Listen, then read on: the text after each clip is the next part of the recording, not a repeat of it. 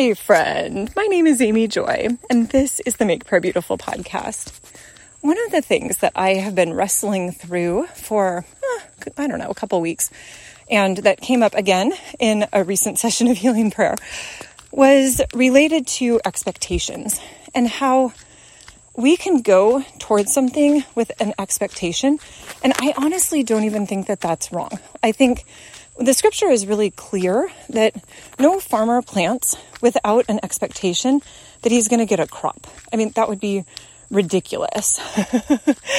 That we plant because we expect to have a harvest. And so that's not wrong to come with an expectation of future fruit. And yet, what happens if the fruit doesn't come about? You know, that was my own story of being on my farm, that we tried many different things, and none of them worked at all, not even a little bit. And so I have realized that there's a level for me of, I guess you could say, kind of expectation that I'm going to do things, and they might have a little bit of success, but they're not going to be wide scale successful. And that's interesting, because I appreciated so much what Cindy, my healing prayer person, said, which is that the scripture tells us to build line upon line, precept upon precept. That in the scriptures, there's nothing about Pete and repeat. We're sitting in a boat and one jumped out, Pete jumped out. How many in the boat were left?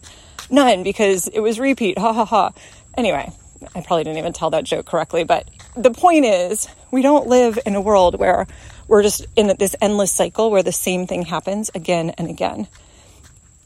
And so Lord, I'm asking that as we co-labor with you, as you have given us things to do in this world, the truth is that you're God and we're not. And we completely acknowledge that.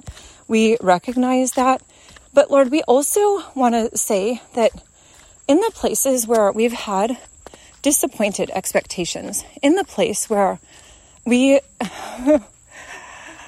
came, oh man, Lord, that's really deep. We came to a place and we expected to find a harvest and we didn't find it. Lord, we recognize that this actually is also sometimes the story of your existence. Lord, I think about how you came, or I think one of the pictures in the Old Testament prophets is that you came looking for the harvest and there wasn't a harvest to be found. That you came looking for the plenty, and the vineyard keepers had not actually cared for anything. I think Jesus also has a parable about this.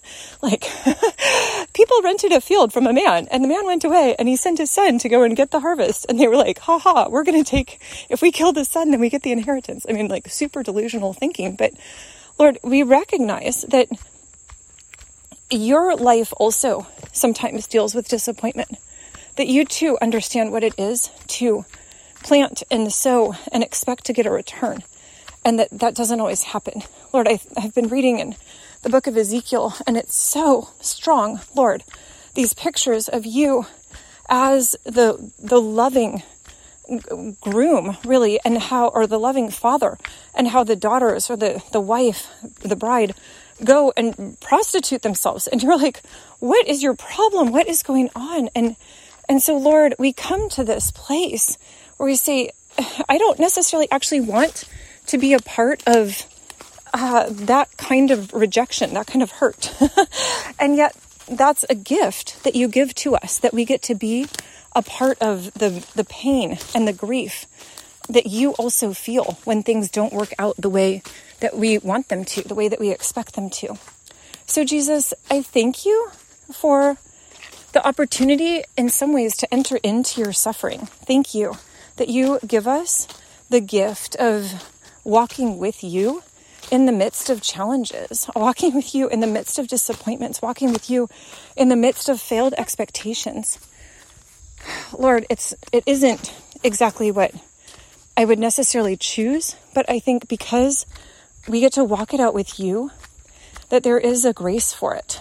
And so, Lord, as you are God and we are not, this day and every day, we lay the pieces of our life on your altar and wait for your fire to fall. Lord, ignite the parts that you want ignited. Lord, I also thank you for the promise that what happened in the past is not the thing that defines the future. That we don't live in the world of Pete and repeat. We're sitting in a boat. That just because something happened before, Lord, that we get to have, again, coming with expectation that you are good. And Lord, even, so precious, Jesus, thank you. Lord, that even if we get to the end of our lives and we join the chorus of the heroes of faith who say, these all died in faith, not having received the promise. Lord, that isn't actually a horrible result. We just get to join the heroes of faith. Thank you, Jesus. Amen.